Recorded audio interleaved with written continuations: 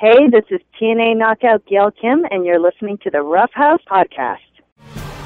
Behold, a podcast for the ages, recorded live from the interdimensional terror vortex of their subterranean dwellings comes the Rough House Podcast version 3.0. Two galactic warriors put down their warhammers and battle axes to perform a more noble task, complaining about professional wrestling on internet-purchased microphones. Now with more Simpsons references and Kota Ibushi thirst. This is the Rough House Podcast with Marty and Christoph. Hello, everybody, and welcome to the Rough House Podcast, episode 350. Oh, should we have done something special? Probably not. December 3rd, 2023. It's December, Chris. Yeah, amazingly so. Yeah. I just got used to writing 2023 when I write, which I never do. Which you never do. Yeah, I'm with you. I'm Marty, by the way. I'm Chris. And yes. I don't even know what I go by anymore. Identity crisis in my 40s. You're a man of mystery, Chris. Sure. You are. That's it. No, you read me like a fucking book, my guy. This is a pro wrestling podcast. Thank you for joining us. If you enjoy what you're listening to, please, by all means, head to patreon.com/roughhousepodcast. Join us for bonus episodes, including last week's rather epic edition of Schlegel's Soapbox. Yes, Justin highly recommend. On one. And hey, another fun thing that I need to talk about. I literally have to talk about this here. Literally. A year ago today, Chris, Super Hard Fight, Flying V fights out of Silver Spring, Maryland. We got together for a sold-out show. Sure did. Coming up last weekend of January, Friday night, Saturday night, we're doing it again. 2 nights, 2 shows at the Silver Spring Black Box Theater. Friday night is a Super Hard Fight show. Saturday is a Flying V fight show. You're going to be seeing stars from both organizations pop up on each other's shows. It's a really awesome weekend. We have so many cool things planned. Tickets went on sale earlier this week. If you want to make a weekend out of it, you save money by buying both together. But I am so stoked for this. The things we're talking about doing are so fun and so cool and so ridiculous. I mean, Super Hard Fight as a show was always built on being sort of pro wrestling adjacent. Sure, yeah. So this really is a chocolate and peanut butter situation. Yeah. And I'm really, really stoked. And hey, maybe Chris will finally come out to a show. We'll see what happens. Toasty in here this morning. Hey, it's okay. I still haven't seen you do trivia. You do it a lot more than I do Hard Fights. So wow. Okay, yeah. The one day of the year where Flying V and Super Hard Fight battle for brand supremacy. For the 2 days a year. The 1 weekend a year. Yes. There you go. Friday, January 26th, Saturday, January 27th. Oh, damn, I'm booked that day. Sorry. Okay, it's all right. You're booked all both. I get it. I'm booked that weekend. I got a weekend-long trivia tournament in Poughkeepsie. But I'd love to see Rough House listeners out there. It'll be a great time. You'll have a wonderful evening both nights. And if you make it for the whole weekend, it'll be a great time. So yeah, superhardfight.com or flyingvtheater.com for tickets, details, and more. Fancy. Yes, they are fancy. Because, besides doing wrestling shows, they're a legit theater group. So they've got that going for them. Which is nice. Yes. But yeah, I had to plug that at the top of the show, Chris. Sure, yeah. I appreciate you letting me get into that before we get into this. Oh, yeah, sure. Yeah, no, just bring the burns. Keep the World Wrestling Federation. For over 50 years, the revolutionary force in sports entertainment. Well, Chris, he's back. Because the best in the world is back, and the best in the world is standing in the middle of the ring, live and in living color in Nashville, Tennessee, on a Monday night, and his name is...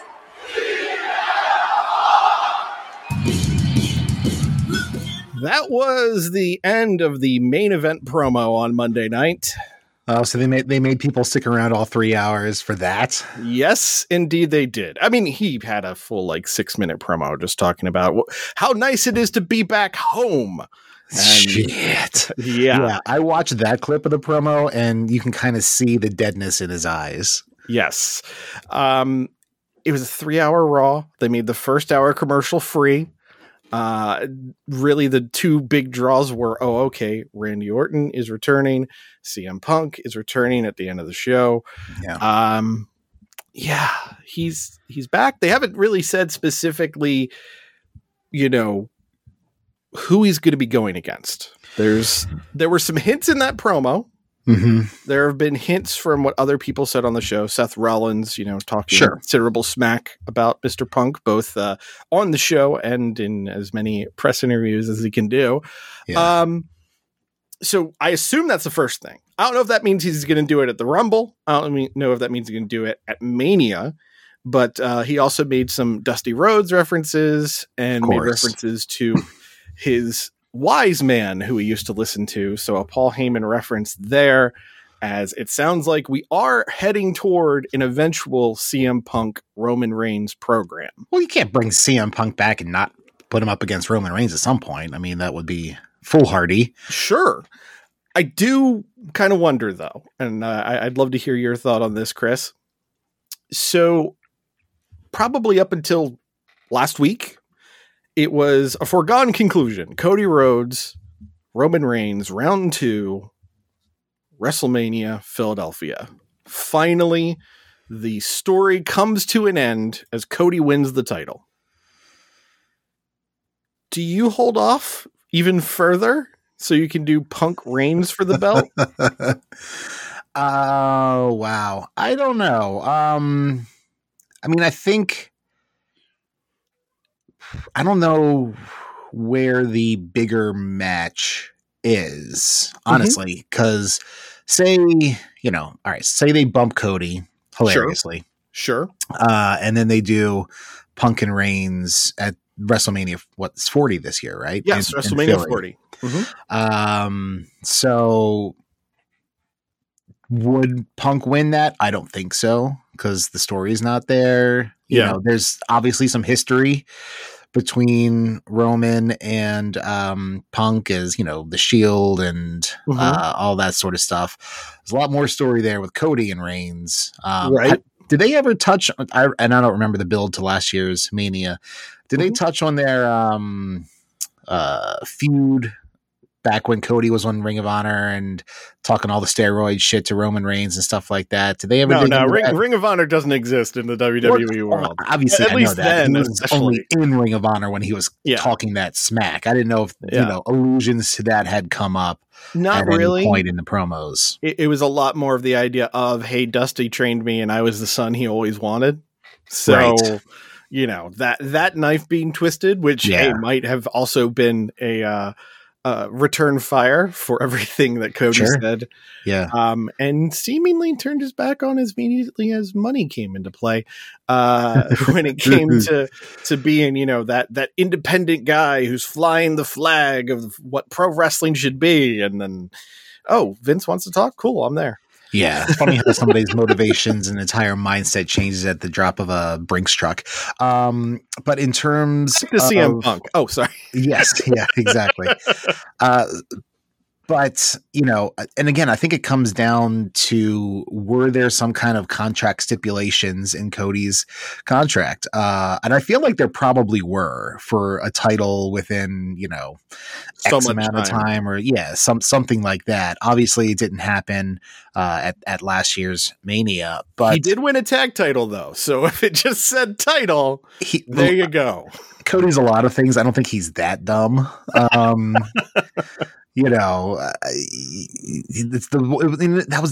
was the story, right? Yeah. Finish the story. The story is to win the world title in WWE, something his Papa never did. So, the story is still ... with a lot of ellipses going on here, and it continues. So it has to end, I would imagine, soon. But again, there's also the albatross over the head of Hogan's reign that, if they're ever going to have somebody surpass it, Reigns is already on his way to doing it. And do you take the strap off him now, or do you have him be the guy in the history, Bruno and Roman? I mean, two strong Italian names. Very true. Very true. I don't know. Like, Roman, they've been very smart, especially this year, in terms of dragging out his appearances. Yes. They started doing that probably in 21, 22, but now especially it's just like he's on the Brock Lesnar schedule. Yeah. It is the big show because Roman's actually on it. Right. And wrestling. Yes. Not just appearing. Exactly. So I can see how they could stretch things out even further, but I do think there is a real shit or get off the pot moment where they need to have some level of forward momentum in terms of for Cody or just for the title or main event scene overall. I mean, yes, Seth now has his world title, right? Which, consolation prize. Exactly. The silver medal of WWE world titles. I mean, I recognize the Intercontinental title is supposed to be a step down, but I think Gunther Walter's run as champion has actually possibly even elevated it beyond Seth's belt, but that's my 2 cents. I think they need to make a call, but I do see why they would think, if this was the direction they were going, Punk Roman for the belt would make more sense because, it was Punk's streak that was the modern streak of, the WWE champion. That was the main streak. 434 days. Exactly. Main streak he broke. And who was Punk's right-hand man during that streak? Paul Heyman, who now, of course, is the advocate for the bloodline for Roman Reigns. Like, I think there's juice there. Sure, there's juice. I don't know if there's enough where it needs to be for the title, but I could see a justification for making it for the title. Now, refresh my memory. Did Cody win the Rumble last year? He did, right? Yes. Okay. He did win the Rumble. So, I would think it would be some kind of, poetic weirdness if Punk's last match in WWE was a Royal Rumble when he laid under the turnbuckle for 50 minutes. And then his first match back is a Royal Rumble match where, he comes back and wins and maybe, goes right into a championships thing. But then they also have the stipulation of the winner of the Rumble picks or at least they did, picks the champion they want to challenge. Right. And, maybe because of the, real life drama between Seth and Punk, then maybe Punk would choose Seth instead of Roman, which would make Punk look like a moron. But he does that well on his own. So, he doesn't need the booking to do that for him. Right. There's a lot of different ways this could go. I could see any variation of these matches happening at WrestleMania, which I may or may not be watching on Peacock. Definitely not in person, like some of the Lyco lads. But that said, if you want to start talking indie shows, we can start talking indie shows. I think there's probably you fiending for an indie show. I'm just saying there's going to be a lot of stuff Mania weekend in Philly. I see. Yeah. Okay. Well, we'll look up to see Kaiju Big Battle's doing a show. I've always wanted to see those guys, especially. I'm not saying anything bad about the Flying V guys. What I will say is this: that's been the dream pairing for us on the Super Art Fight side. It just makes sense. 100%. Yeah. But sorry, derailing. Cody did this week on Raw announce for the Rumble.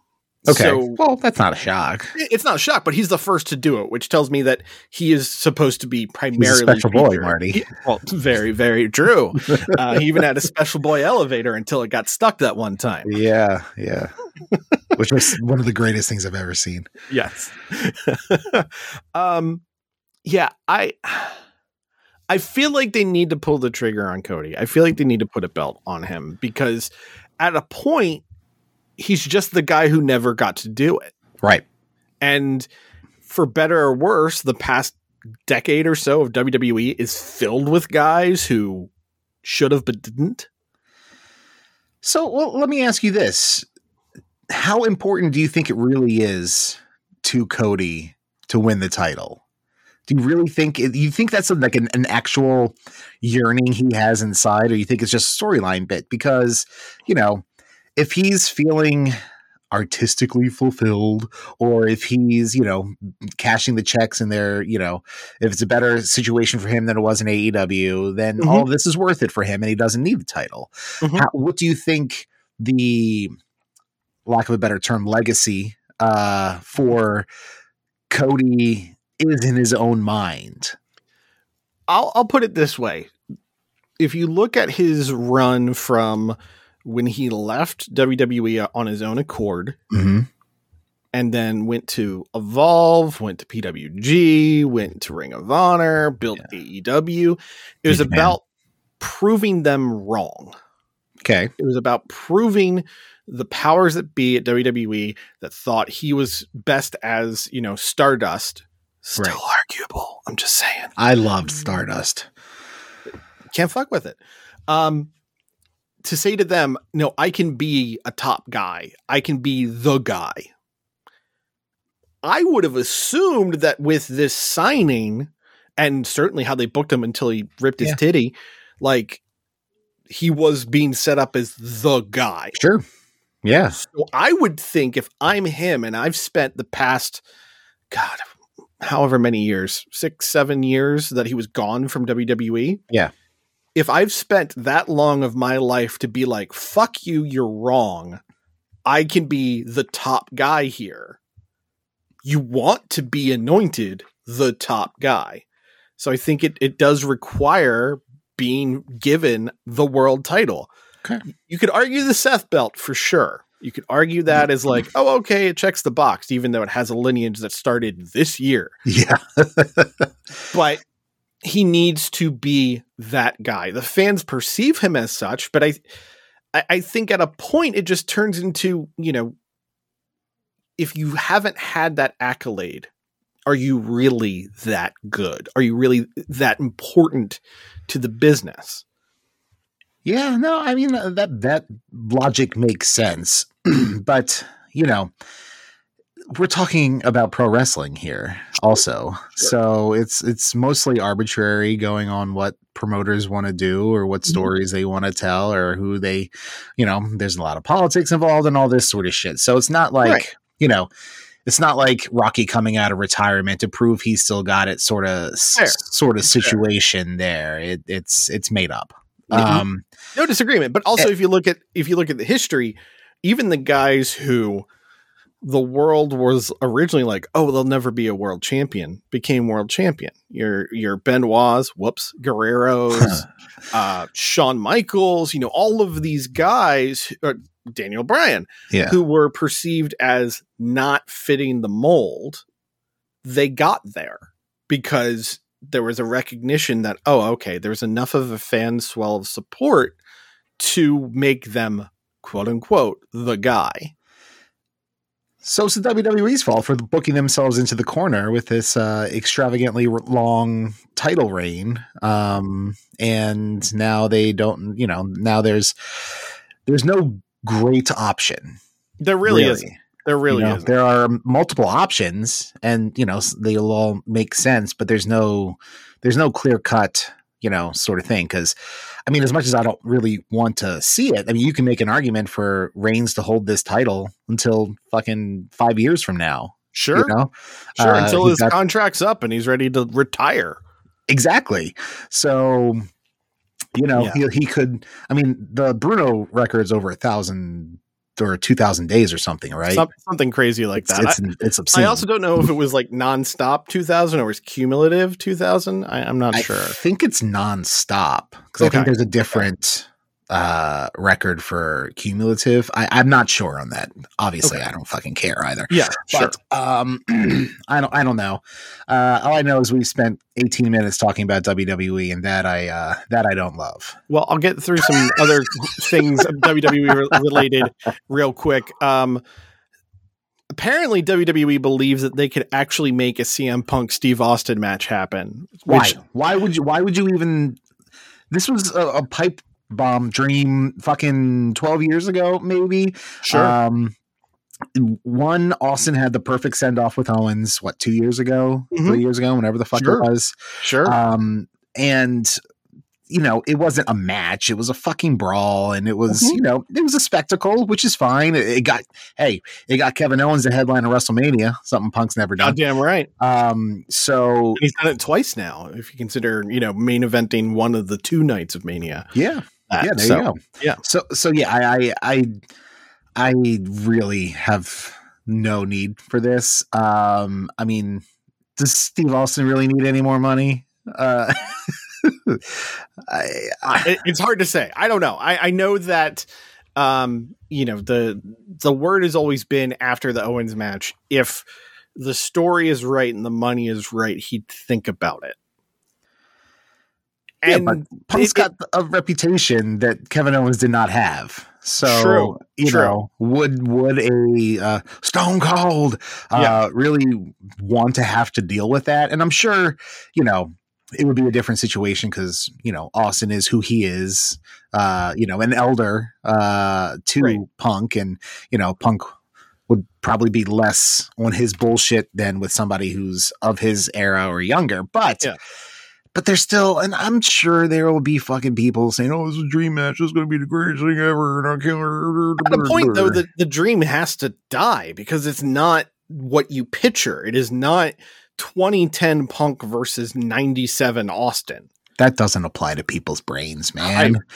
I recognize dream matches for Benoit versus Danielson. It's clearly not going to happen. But it's still. There are times and places where I look back and go, that would have been interesting had they done it. I think I've talked about this on the show before. I've always wondered, had like an Owen Hart not passed, would he have popped up in that like early 2000s indie resurgence, doing like one-off matches in Ring of Honor against guys like Danielson? Yeah, that would have been incredible. Shit, yeah. But at the same time, I can sit here and go, well, A, that didn't happen. B, it would never happen. There are other guys who, they hit a certain point in their career. And I mean, it's true with even the cavalcade of olds that AEW has signed lately, where I sit there and go, this would have been interesting in 2015, 2005, what have you. Now, it's going to be a cover band version of the match at best. Well, yeah. And I mean, obviously this is coming from 2 late 30, early 40s people in their basements talking into internet purchase microphones. So you and I were of the similar mindset of, throw these old farts in the river and let's, show what this new talent that you've accrued is all about. And that's clearly, what the Continental Classic has been doing, even though there's some old heads in there or older heads. I mean, Mox and Danielson have both been in the business for 20 some years or something at this point. Same with Mark Briscoe, Well, that's true.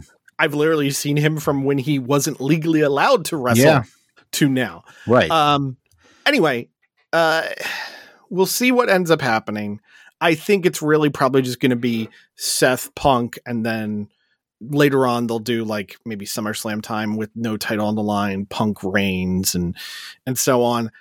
Like we talked about last week, there isn't that match on paper anymore where I go, oh man, what if?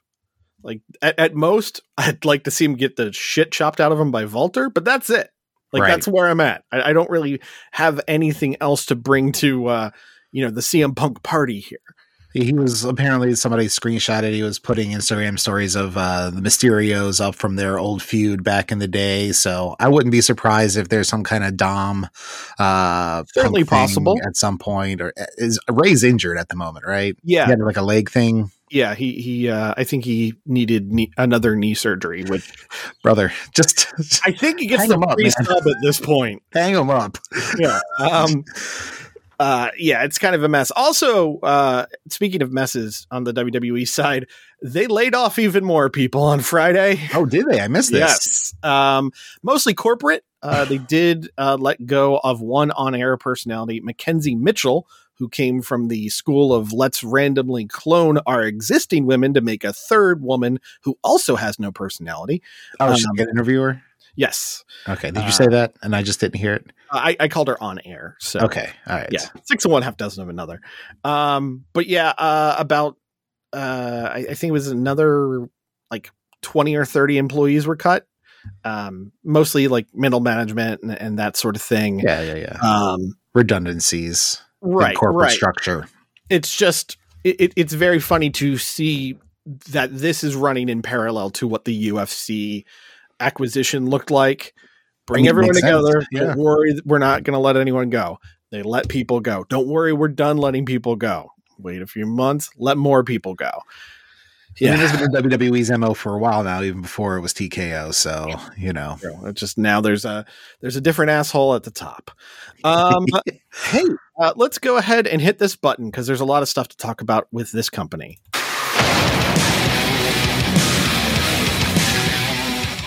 All right, it was a big week in AEW, and it wasn't all just on screen. So let's talk about some of the off-screen stuff. First things first, all-in tickets did go on sale this week for the return to Wembley. A shocking. Trying to go? I mean, hey, I've never been to London. It'd be cool. Actually, that's not true. I was in their airport for like 2 hours. Same. Yeah, that's the majority of my time in London was a layover at Heathrow. Yeah. Yeah.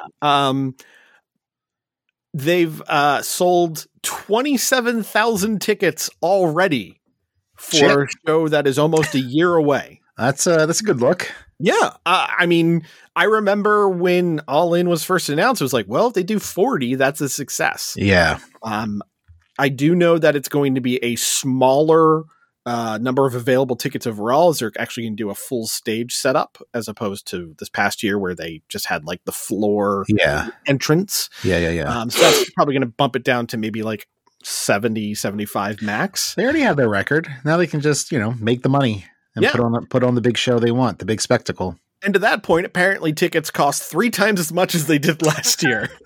See, okay, this is an issue I have with AEW. Is, obviously the first couple go-rounds, the pay-per-view Full Gear that they had here and the first couple Dynamites that they had in the area down at UMBC, affordable, very affordable. Very much so. And not only did they move into bigger arenas, and obviously you have to, charge a little more to cover, the cost of renting said rooms. Sure. But it wasn't, I feel like it's gotten a little gougy for their ticket prices. And what you're seeing is also, if you look at the numbers, as someone who knows nothing about business, if you look at the numbers, ethics, the pre-sales have not been great for a lot of their shows. But as the shows get closer, they discount tickets. Right. And suddenly they have fuller rooms. Yeah. Crazy how that happens. Yeah. Like, I don't, for a show like that, like, for example, Iron Maiden is coming to the former Chicken Box, the Baltimore Arena here next year. Yes. Tickets are a wee bit pricey. So, I've seen them before. And they're doing songs off an album that I didn't love. So it's like, okay, am I putting money out now? No, I don't think so. No. If week of, they're just trying to fill the place and I can get, a very deeply discounted ticket, then fuck yeah, I'll be there in a heartbeat. Are you kidding me? I mean, when I went to Dynamite this past May, I had a ticket that I bought the Tuesday night of the show on StubHub for like $20 and it put me in the 100 section. Yeah. Like, cool, I'll do that. Yeah.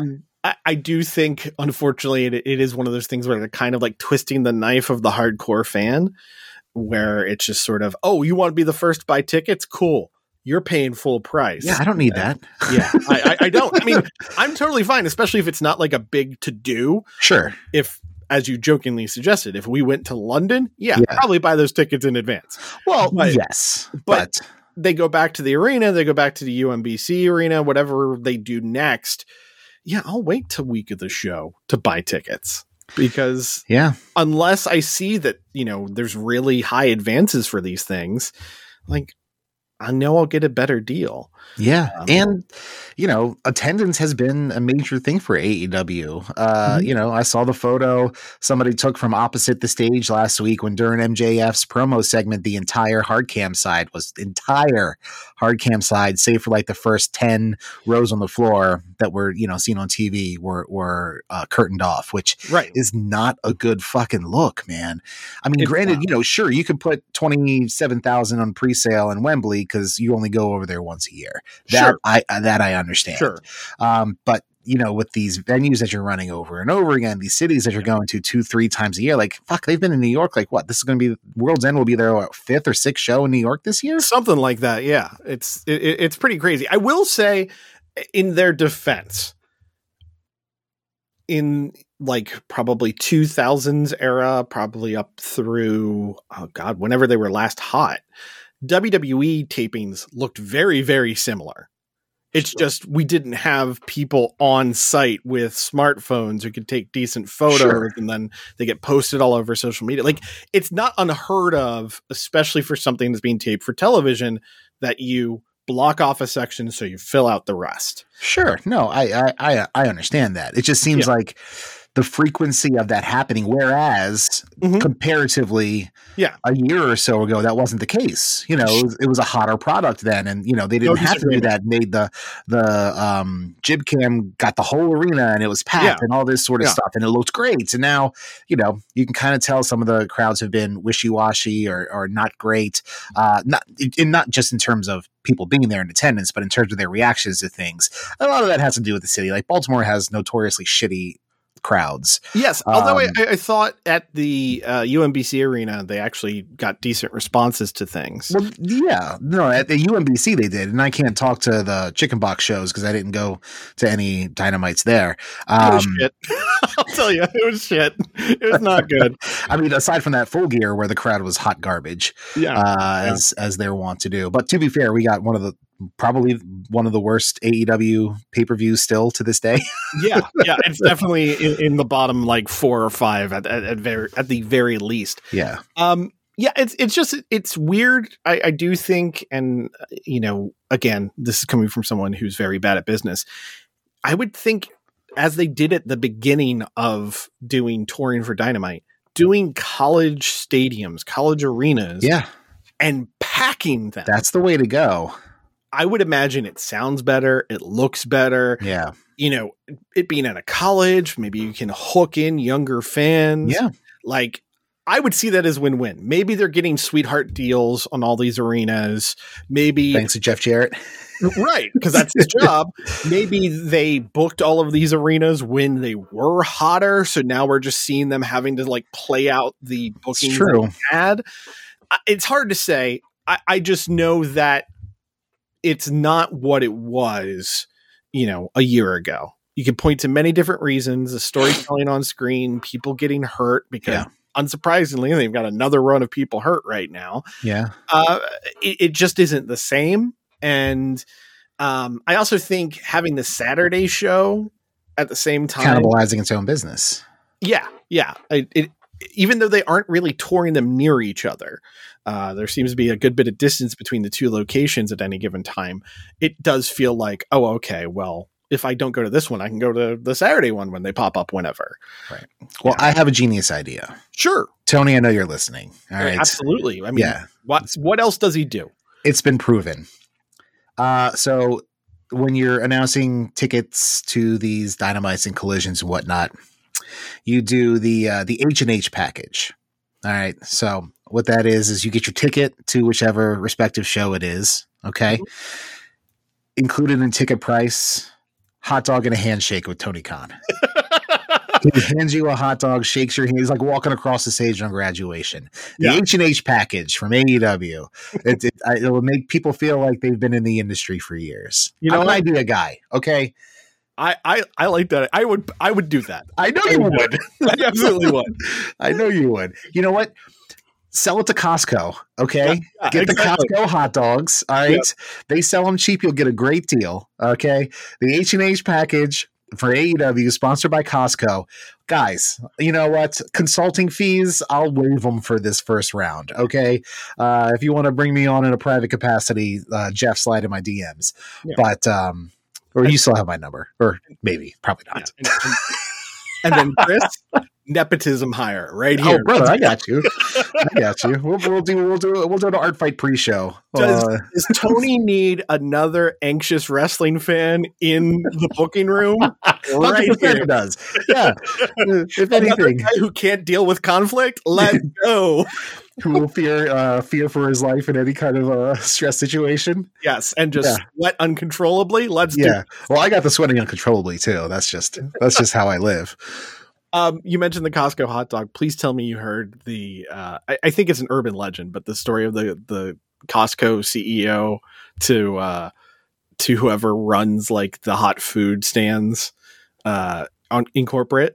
To like never change the price? Yes. Yeah. Well, I think I've heard something, but please do tell. Yeah. Basically, he told him, if you ever raise the price, I will fucking kill you. I want to believe it's true. Yeah, I mean, that's a good glizzy right there, man. That is a big beef cylindrical meat tube that just is so juicy as it explodes in your mouth. It's fantastic. A little mustard on there. Good time. Good times. Hell yeah, brother. And $1.50 with the soda. Yeah. Fucking amazing, right? Best deal on the block. Although, do you need a membership to be able to get that? Or can you just? I believe so. Wow. I mean, unless if you can sneak in, good on you. But anytime I've gone, I've had to like bust out my phone to show my membership card. So gotcha. So back to AEW proper and everything going on. There's something I meant to do last week that I didn't do. Okay. Although weirdly enough, I don't know if they've played this on television. Mikey Ruckus made a theme for the Continental Classic. Okay.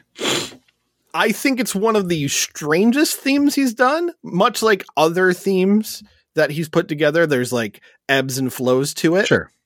I wanted to do from your old workplace a little bit of Love It or Shove It to get your feelings about the song. It's called Valor Rising. Okay. And, it's currently available on all ye old sounds like a power metal record. I will say it sounds like the final boss music for a video game. Okay.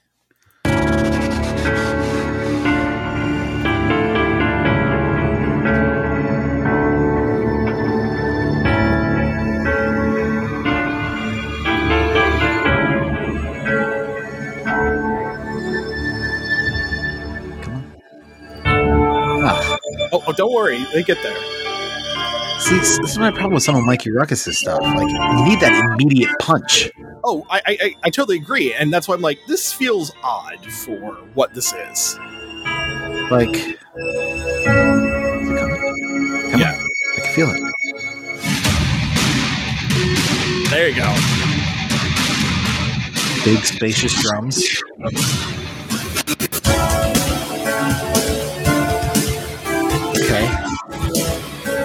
And of course, you know, he ebbs and flows through all of this because that's what he does. This is Castlevania 22 or something? Like, it definitely has that vibe.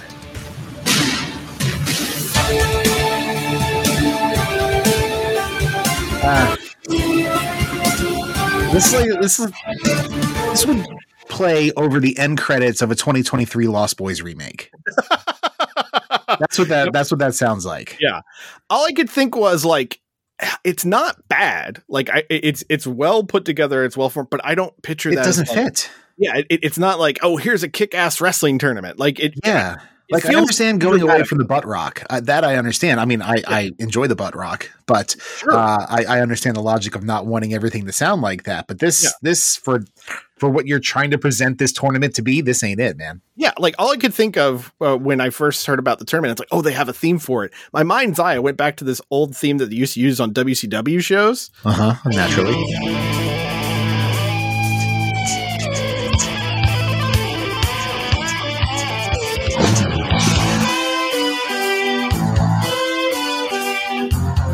That is a slap of the bass heavy run right there. Getting me right that shit. Stoked for whatever they're promoting with that music playing. I mean, that is pure 1988. Absolutely, like glory. And I don't know what stock music catalog they got it from, but yeah, I don't know. I was just like, that's a weird take for a tournament theme. Yeah, shove it. Yeah. I think it's totally fine on its own. But for the context of what they're aiming for, don't know about that. I wish I had 2 more thumbs, so I gave it 4 thumbs down. On other AEW stuff that happened this week, praise the Lord, QT Marshall is leaving AEW. RIP. Yeah. He apparently not very happy with his place in AEW. Brother, you should be happy to have a job. All right. And he was like a VP of creative and shit. So yeah, I think that was his actual title, VP of creative and shit. Yeah. Well, he definitely overachieved in the shit portion of the title. Yeah. Apparently he's been in his feels ever since Collision started. Well, I mean, there's that, but Collision started, and CM Punk, apparently another CM Punk move that we're finding about after the fact. He was like, "You're wasting Hobbs putting him in these QTV segments. Let's get him out of there." I mean, tell him when he's telling lies. He's not wrong. But QT also feels like now is the time to bet on himself. So good luck, fucker. What I found very funny was the only story I've seen about anything since, beyond presumption that he has people in WWE, Cody, fighting for him to get a job there, was MLW has interest in him. Well, man, if that doesn't show what your stock is immediately, then there you go. You too can make $150 every 2 months and then struggle to get out of that deal. Wow. Yeah. All right. Good riddance, QT. I never really cared for you in Ring of Honor. I definitely didn't care for anything. I don't think there was really anything of note that he did in AEW. I remember there was a tag match during the Daily's Place era. I think it was him and Dustin against Butcher and Blade that kind of fucking ruled. But not because of him. Yeah, but I'm just saying by association. He was in it, and it was a good match. Okay, so that's me anything of note. Beyond that, it's like fucking polishing apples and eating them in videos. Like that's all I got. Yeah, the Apple thing. I forgot about that. That was terrible. Yeah. So what is wasn't there some kind of nightmare factory that QT was running that was in association with AEW? Or well, not direct association. Okay. So him and Cody opened a school called the Nightmare Factory. It's where like a Julia Hart and a Red Velvet came from. So they're to blame. One of my least favorites on the roster. With Cody being in WWE now, I imagine it's not as clean a direction to go from the Nightmare Factory to AEW. Plus, Pat Buck's there. Create Pro is his wrestling school, which produced I didn't realize that was his school. Mm-hmm. But produced MJF, Max Caster, Chris Statlander. Like, I don't know. If I'm AEW and I want sort of an official company that I'm aligned with, or a school I'm aligned with, probably Create Pro. Has anybody seen Pat Buck and Jeremy Jam at the same time? Yes, Pat Buck is Jeremy Jam if Jeremy Jam was on a very strong cycle. Well, he does love the Japanese styling, so maybe he wanted to join New Japan and cycled up a little bit there. Pat Buck, my dude, you don't need to go a size down in every shirt you wear. It's distracting. Sure you do. If you're yoked like that. I know we haven't even gotten to actually talking about the shows yet, but 2 more bits I wanted to talk about just because I want your opinion. 2 Rough House favorites in the news with quotes this week. First, Matt Hardy, who on his podcast, The Extreme Life of Matt Hardy, which you could not pay me to listen to. No. He was complaining about their place in AEW. Brother, you should be happy you have a job. I'll say it again. Okay. As he said, the first thing I would say is we're not going to be the Hardys or the 2000s. We're still very solid in-ring performers. There's no doubt about that. Yes, there fucking is. Especially me, going to be a little more basic than Jeff is, but we're solid and we have a huge fan base that supports us wherever we go. And we go out there and we know how to do things the right way to help elevate people. We still have to stay in a position of importance to a degree, and that's what's important. We're looking to get into that groove of maintaining a position of importance so that whenever we do want to elevate someone, it really means something. Yeah, when you want to elevate someone. Okay, guy. Yeah.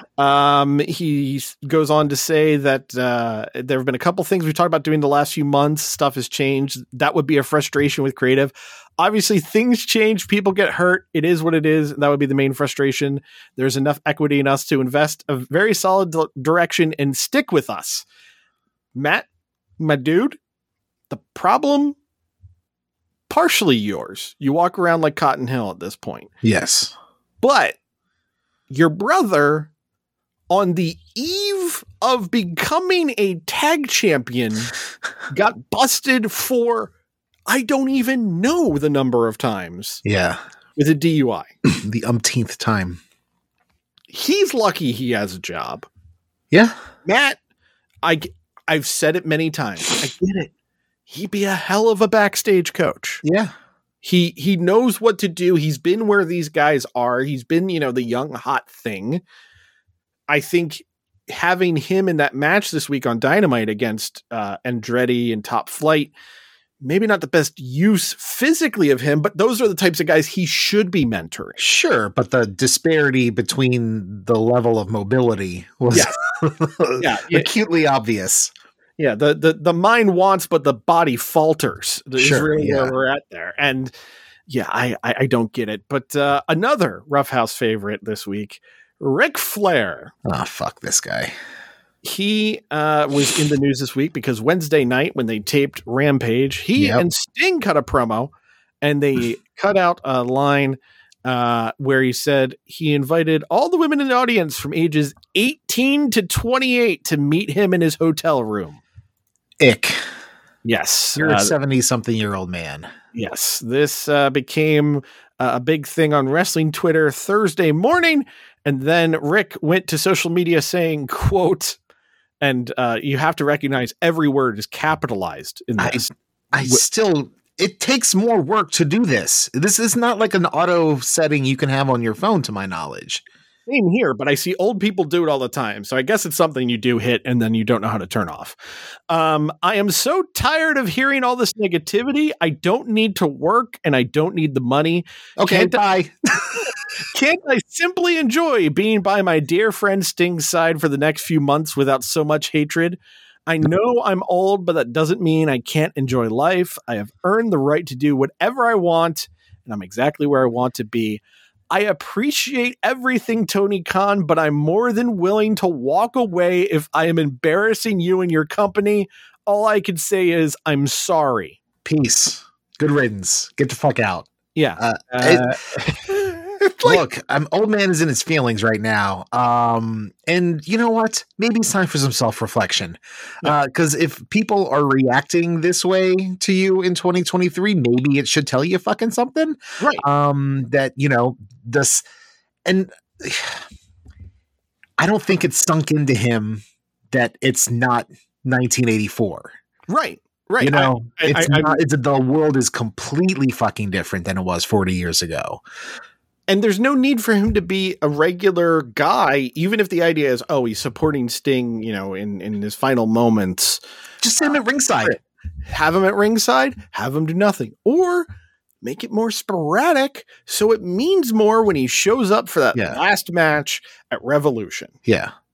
But I just was like, this guy needs his phone taken away from him. It was just a very uncomfortable thing to read on Thursday. He's just completely oblivious. And he's the thing is he's overstayed his welcome. I mean, he's retired 20 times. He had the perfect send-off.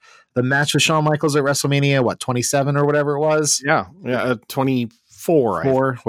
Whatever it is, but still ages ago, 15 years ago at this point. Yeah, exactly. It was perfect. And then you're like the hemorrhoid that will never go away. It just keeps popping up. Go away. And let's go into Dynamite. Dynamite this week was live from Minneapolis, Minnesota, and it kicked off with Continental Classic action from the Gold League, as it was Jon Moxley versus Jay Lethal. I know we tend to motherfuck Jay Lethal appropriately on this podcast, but I thought this was a perfectly fine match. For those two competitors in the year of our Lord 2023, that's about what you're going to get. And I enjoyed it. And obviously, the right person won. So no harm, no foul. Yeah, totally fine with it. What I will say that I find interesting is we're now getting into the quote unquote people are gaining injuries part of a round robin tournament. Right. Yeah. Not legitimate injuries, of course, but ones that they're going to play up in kayfabe the next few weeks. So now Mox has a bad knee. So we'll probably see that come up over the next few matches. After the match, they were showing the post-collision videos from both Eddie Kingston, and Brody King talking about, in the case of Kingston, he doesn't want to overlook Danielson, maybe bit off more than he can chew, that sort of thing. Danielson, by the way, on commentary for all the Continental Classic matches on the show, fantastic work from him. Even if he's there, looking like a pirate, I thought he did a great job. He doesn't get all the cues for when to speak. But if that's my only complaint, everything he says is wonderful. It adds to the story. It gets that, it's just great. I would love to have him on commentary more. His enthusiasm feels genuine, and you can tell he loves wrestling, and he really loves putting over the little things. So it was a nice contrast to the normal team. I feel like Tony is grooming Brian for a big backstage role once he hangs up the boots. Absolutely. It seems like they're very good friends anyway, because it did also come out that Danielson was one of the folks who had a say in whether or not Punk got let go. So. Yeah, which apparently O'Shea Jackson Jr. and Sean Ross Sapp got into a big Twitter beef over or something like that. I was like, what the fuck is happening right now? Ice Cube's kid? Yeah. What the fuck? He's a big wrestling fan. Have you not seen his tweets? No, I haven't. Oh, yeah, no, he's a huge wrestling fan. Oh, good to know. And, he... most recently, after the last pay-per-view, he tweeted some pretty positive things, and he's a WWE guy. He's a Roman guy. So for him to say positive things, but then apparently he was picking a fight with SRS from Fightful about, the Brian being said to be the head of the disciplinary committee, which Fightful reported, and Brian said that he was just a part of it. And, it's, typical, WWE stan, this one just of note, calling out, a reporter for something inferred. Yeah. Well, silly. Tony Schiavone then was backstage talking about AEW Revolution and where it was going to be. I got to admit, Chris, I got excited for like 2 seconds during the promo because he was talking about the history of Ric Flair and Sting. And I'm going, oh shit, Sting beat Flair, Great American Bash 90 at the Chicken Box. Let's fucking go. And he goes, their first match, Clash of the Champions in Greensboro, North Carolina. And I was like, oh, okay. Makes a lot more sense. I get it. But I definitely for 2 seconds like, oh fuck, we're getting a pay-per-view. Let's go. Yeah. Yeah. Would be nice to have a pay-per-view back in town. It's been a while. Yeah, it has been a bit. I mean, even do it in DC and I mean, sure. I'd prefer it to be in Baltimore, but if it's DC, I'd still go. Sting and Flair then cut like the most old school of old school promos, putting over the show, which for as much as we just were motherfucking Ric Flair, I thought he did a decent job. It's fine, but again, it's not needed. Sure. Hat on a hat. Then we had Roosh and Mark Briscoe. Fuck yeah. Another Gold League match. Oh man. The thing that I love about this tournament is even guys who I like, I'm learning to like more. Yes. Yeah. It was a both these guys situation on this one. Yeah. Roosh looked fantastic. Mark was ready to just throw fists with this guy. Dude, I gotta say, like, these two matches with Mark Briscoe, he's really like, obviously Jay was the more singles proficient guy of the tag team over the years, but man, Mark is really, I don't know the motivation behind him just killing it every time he's out there, but he's absolutely crushing it, and I couldn't be happier. Yeah, it's so good. The Bull's Horn gets the victory for Roosh. Then RJ City was backstage with Timeless Tony Storm. And in this promo, they probably popped the biggest rating they ever had as Tony Storm showed feet. Yeah, the crowd, you could palpably audibly hear the crowd pop when RJ removed her slippers, which made me want to retch. But that's certainly a thing that I'll never understand. Yeah, doesn't make a lot of sense to me, but I'm sure they went from like 850,000 to 4.5 million viewers. Yeah, the demo queen's Tony Storm's feet. Yes. MJF then came to the ring and cut a hell of a promo putting over Samoa Joe for the pay-per-view match on December. While name dropping TNA and WWE in the process. And Cody Rhodes and CM Punk. You mentioned everybody, but he's not wrong. Joe did really redefine a lot of expectations in the world of wrestling. Although when it comes to MJF, I don't know necessarily that it's like, oh, it was better for, the well-built white guy to wrestle. Yes. Yeah. It's pretty much the same, Max. Yeah. He broke the cane, saying, he's going to fight long, fight hard. He also now has a legit shoulder injury. Which is great. And then the lights went out. It was not Sabu. It was the random goons of the devil, who now apparently have stylish bomber jackets with the devil's face on. Oh, those were jackets? I thought they were just like turtlenecks. I thought they were jackets. Maybe I'm wrong. They look a little more form-fitting to me. But then the screen went black again, and then suddenly we had text on screen. In the shadows, our game begins. Next week, MJF and Samoa Joe, will you face the unknown in a tag match? It's the algorithm from Mission Impossible 7 or whatever the fuck it is. I think we're definitely getting to a jump the shark moment with all of this. Getting? Yeah. You don't think we're there yet? Yeah. They've jumped the shark. They're about to nuke the fridge. Okay. Fair. All you could think was watching this that this is definitely a Jimmy Jacobs thing, because this is playing out very Switchblade, the Sami Callihan stuff in NXT. Well, there's Sami Callihan stuff, which, oh my God, if he's one of the followers, fuck my life. That's a terrible pickup. I don't want that. I have seen some people go, oh, it's going to be Mustafa Ali because this is similar to what Retribution did. But I'm just like, Jimmy Jacobs did basically this exact same angle, complete with, weird cryptic messages when he and who is now Seth Rollins formed their group Age of the Fall in Ring of Honor. So I could see them just running that shit back. Because of course Tony would go, oh shit, I remember that. Let's do that thing that I remember. Yeah.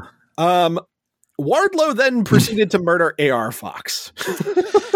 Yeah, I mean, there was a couple great feats of strength in here before the murdering, but thanks for coming, AR Fox. Wardlow, by the way, I assume has a low pressure shower based on his hair when he came out for this match. Well, somebody's saying, "Oh, he looks like he was just wearing a mask or something." I'm like, "Did you look at those people in the ring? None of those people were fucking Wardlow." Yeah. Unless he somehow dressed as two people, because that's how wide he is. Yes, exactly. Excalibur then talking about the Dante Martin injury and proceeded to show it like 3 or 4 times back to back. At least they gave warning, so I was able to put my attention towards Xavier and pet him while it was happening. Not since Sid broke his leg on a pay-per-view have I seen a wrestling company go, fuck it, here's one of the most traumatic injuries you'll ever see from every possible angle. Do not want to see that. But it's okay. He came back in like 7 months. Insane. And it was him and Andretti against the Hardys and Brother Zay. I thought that Andretti and Top Flight looked great here. Yeah. I very much want to see them get more things happening for them. What happened after the match certainly indicates that there's going to be more going on with them real soon. The Hardys are just there. Throw them in the river. Yeah, and we really need Private Party back. I don't know where Marg Quinn is in terms of whatever injury he had. Movie reduction, right? I think I heard it was actually a neck thing, but fair. Zay's just getting wasted here. Yeah. We went to commercial, and then when we came back, Renee Paquette was backstage with Top Flight and Andretti. Congratulate them on their victory. Asks Dante how the leg's feeling, and before he can say anything, here comes Penta. Yes. Now, of course, Penta is the one who did the Canadian Destroyer and all of that caused Dante's foot to go the other direction. Another reason why I think they showed the injury. Yeah, that makes sense. But he fist bumps Dante, and then he goes 1, 2, 3, pointing at each one of Top Flight and Andretti. And he points at himself and goes 1, and then Commander comes up 2, and then Vikingo comes up 3. Let's go. And then does the Zero Miedo, and I'm in for this match. Hell yeah. 6 flippy dudes in a trios match? That's my shit there. Big same, my guy. Phoenix still, getting stem cell research in Bolivia or something? Something crazy. I don't know what's going on there. his brain might have been so bashed that they're still trying to make him convince he's not John Moxley. That might be where he is right now. All right. Miss that guy. Julia Hart defended the TBS title. Oh, for fuck's sake. This was a match where submissions were not allowed, and everyone went for submissions. Yeah, that's pretty foolish. But again, this is one of those matches that shows the disparity between things of, the ring awareness of a veteran like Emi Sakura versus a noob like Julia Hart, where, Emi Sakura had to roll back so she would get hit by the moonsault for the finish. Right. Poor Emi Sakura. I mean, and you and I were talking about this a little bit over text. I think having Julia in matches with people like Sakura is the move, because you only get better working with people like her. I guess, yeah. But should it be on TV? Yes. Should it be for a title? Should it be on Rampage, if anything? Yeah. RJ City backstage with Mariah May says she's hungry for more after having such a run in Stardom. And then she thanks RJ for connecting her with Tony Storm and said, now I'm going to get myself a match. She goes into Tony Khan's office, proving again that the locker room of AEW is filled with idiots, as Tony is not in that office during the show. We know this. It's been established multiple times. Christian Cage then came out with security guards and asked Adam Copeland to come to the ring. The least impressive lineup of security guards I've ever seen in my life. You say that, but the Man Scout Jake Manning was right there. Granted, I don't know who that is. He didn't have his tent, but he was right there. He means nothing to me. I'm sorry. Christian then proceeded to cut a promo about how Adam Copeland took everyone out, and he said, I know that you challenged me for next week in Montreal, but I just can't do it. We have this history together. We ran up and down the road. You didn't have a dad, which made the crowd start to go, oh, what's he going to say? And he goes, but that didn't make me your dad. It made me your brother. And, really did this whole sort of heart-wrenching speech. Sure. Adam Copeland hears it all and procedes to immediately kick Christian in the dong. As Christian's got nards. Yeah, as Christian goes to fall to the mat, Copeland then says, "Nice try, dumbass," which he's never sounded more like a dad in that moment. Said that Christian should shine up the belt because next week belt's coming home with him. And then in the moment that probably got someone backstage fired, Edge says, "Go fuck yourself."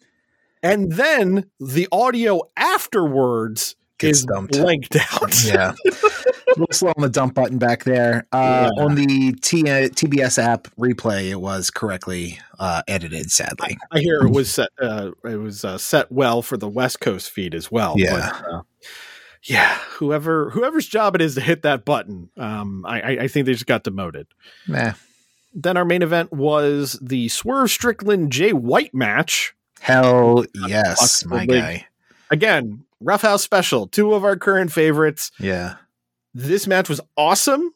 I thought for sure they were going to go for their first draw of the tournament and they teased it too. They were talking about it on commentary. They did the 5-minute remaining call, but they went all in on the dude. Swerve getting the win. No losses for him so far in the tournament. Jay's 1-1, but this was great. This is like legitimately one of my favorite matches on Dynamite this year. I thought it was so goddamn good. Yeah, they're very good together. And everyone looked great. And I know there's going to be a point where that match happens and it's for a world title. Sure. Yeah. Hopefully by the end of 2024. And then Friday night, we had Rampage. There isn't really a lot worth checking out from this show, but I'll just very quickly tell you what happened. Please. Danhausen returned to the ring. Okay. Did he break his other ankle or whatever? No, thankfully. But it was Danhausen, Trent Beretta, Hook, and Orange Cassidy against the remnants of the JAS. So, half there. Wheeler Yuta was on commentary and got in the face of Hook later on, so that is still a thing.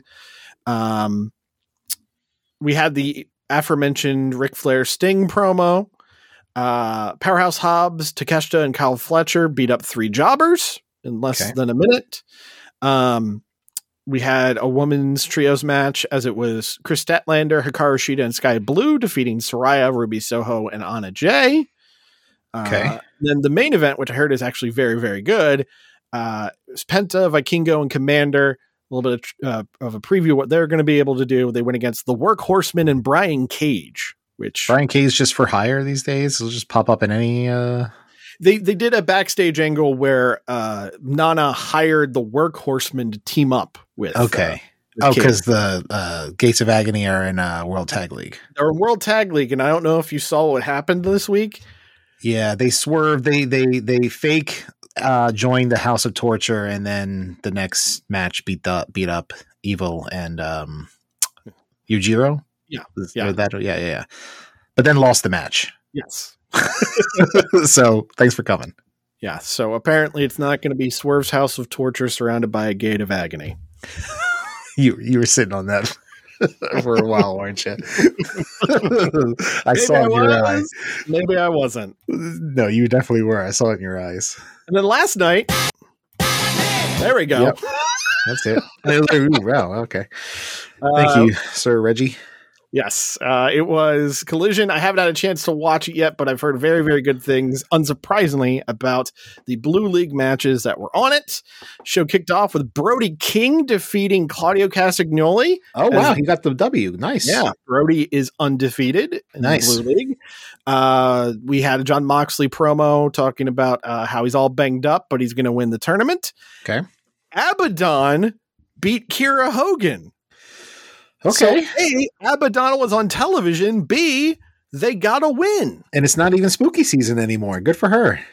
That said, they believe. That said, they were confronted by Julia Hart after the match. Oh, 2 spooky bitches. Yeah, or 2 spooky people.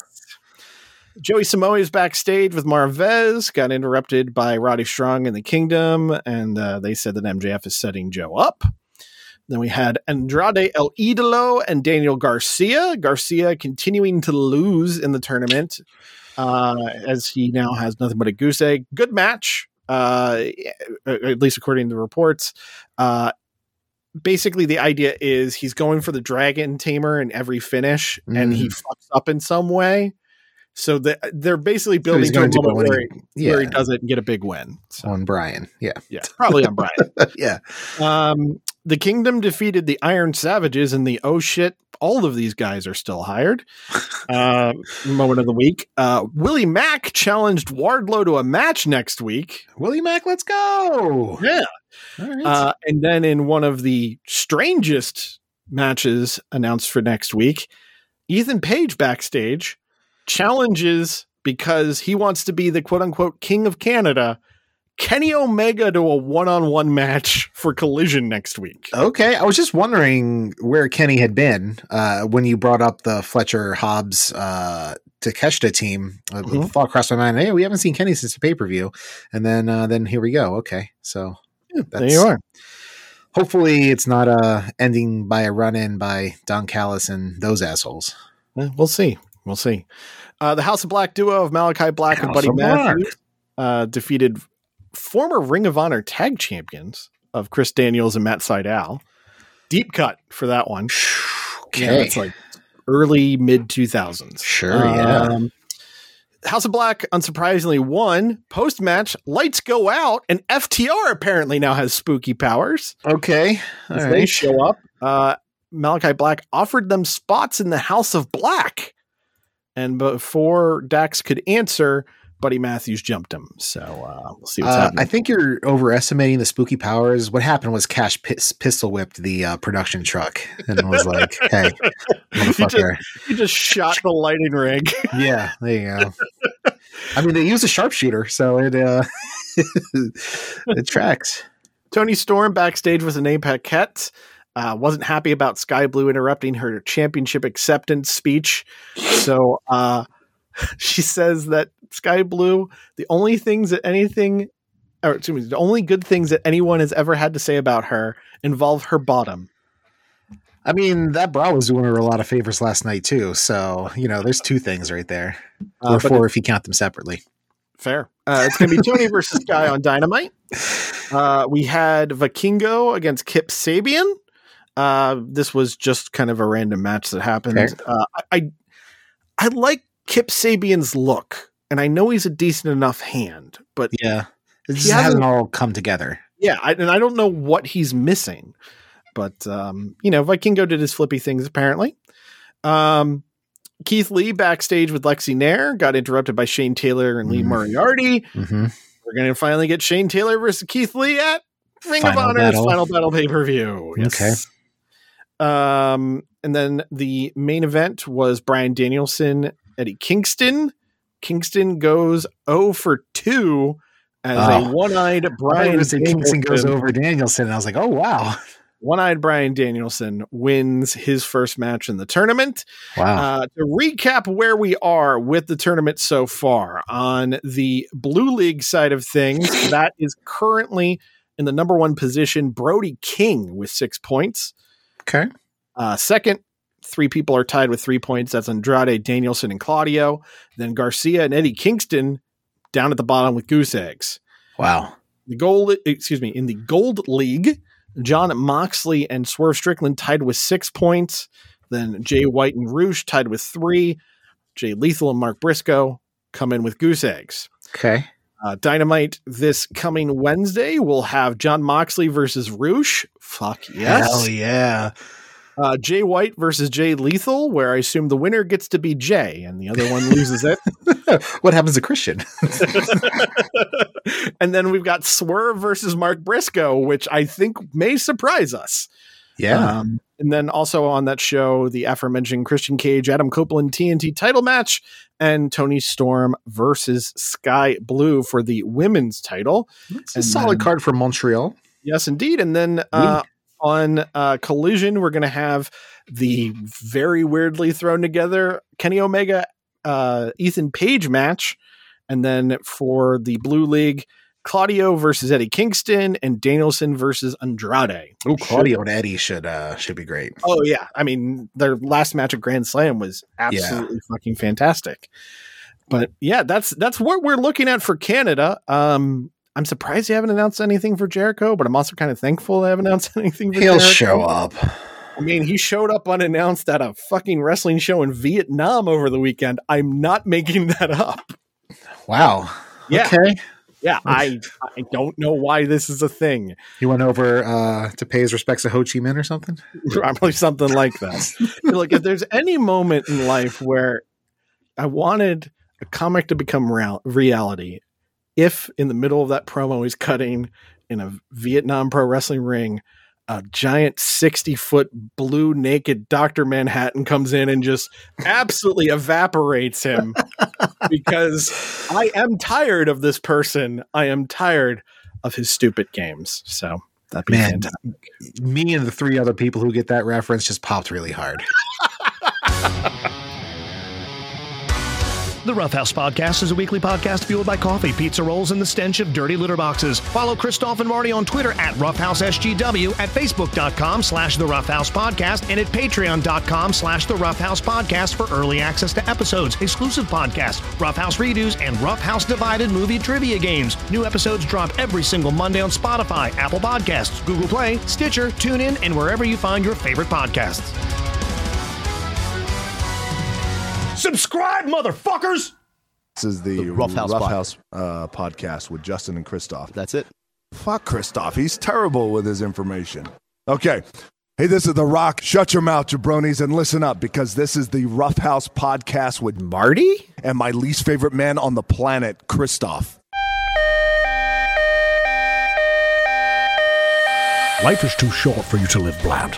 Hello, this is Sean Connery for the Roughhouse Podcast's new sponsor, Cesaro Spice. Add a little Cesaro to the situation and spice it up a little. Bitch wife making that bland bitch chili of hers? A pinch of Cesaro Spice will add that necessary zing to keep you from giving that whore a giant swing. Cesaro Spice. Stuck in traffic and the missus won't stop yammering? A sprinkle of Cesaro spice in her mouth will shut her up real good like. Shut her up real good. Cesaro spice. Trapped in a board meeting where the boss won't stop yammering and jammering and mammering, neutralize his bullshit with some Cesaro spice. It's essentially Old Bay, but we changed the label, and large Swiss man, you know, like the rolls, will sprinkle in someone's eyeballs. Cesaro spice. Surprise her by laying the outer layer of one of your Trojan condoms in Cesaro spice. Heat up that pussy with Cesaro spice.